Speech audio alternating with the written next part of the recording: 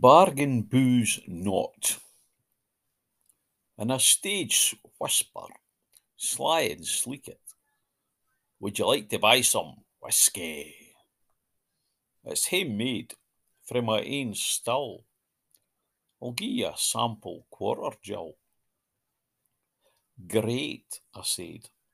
I'll gie it a try. Expectations, truth be told, less than low, o' the proffered pale amber liquid, and to my surprise it tasted awfu' good, like the finest Speyside malts, and a snip at just a fiver a bottle. I'll tak yen, I says to the chiel, then we shook hands on the deal. Weel contented with this bargain booze, I could barely wait for a glass at hame. You could say my departure was immediate, but when I got hame, I felt like an idiot.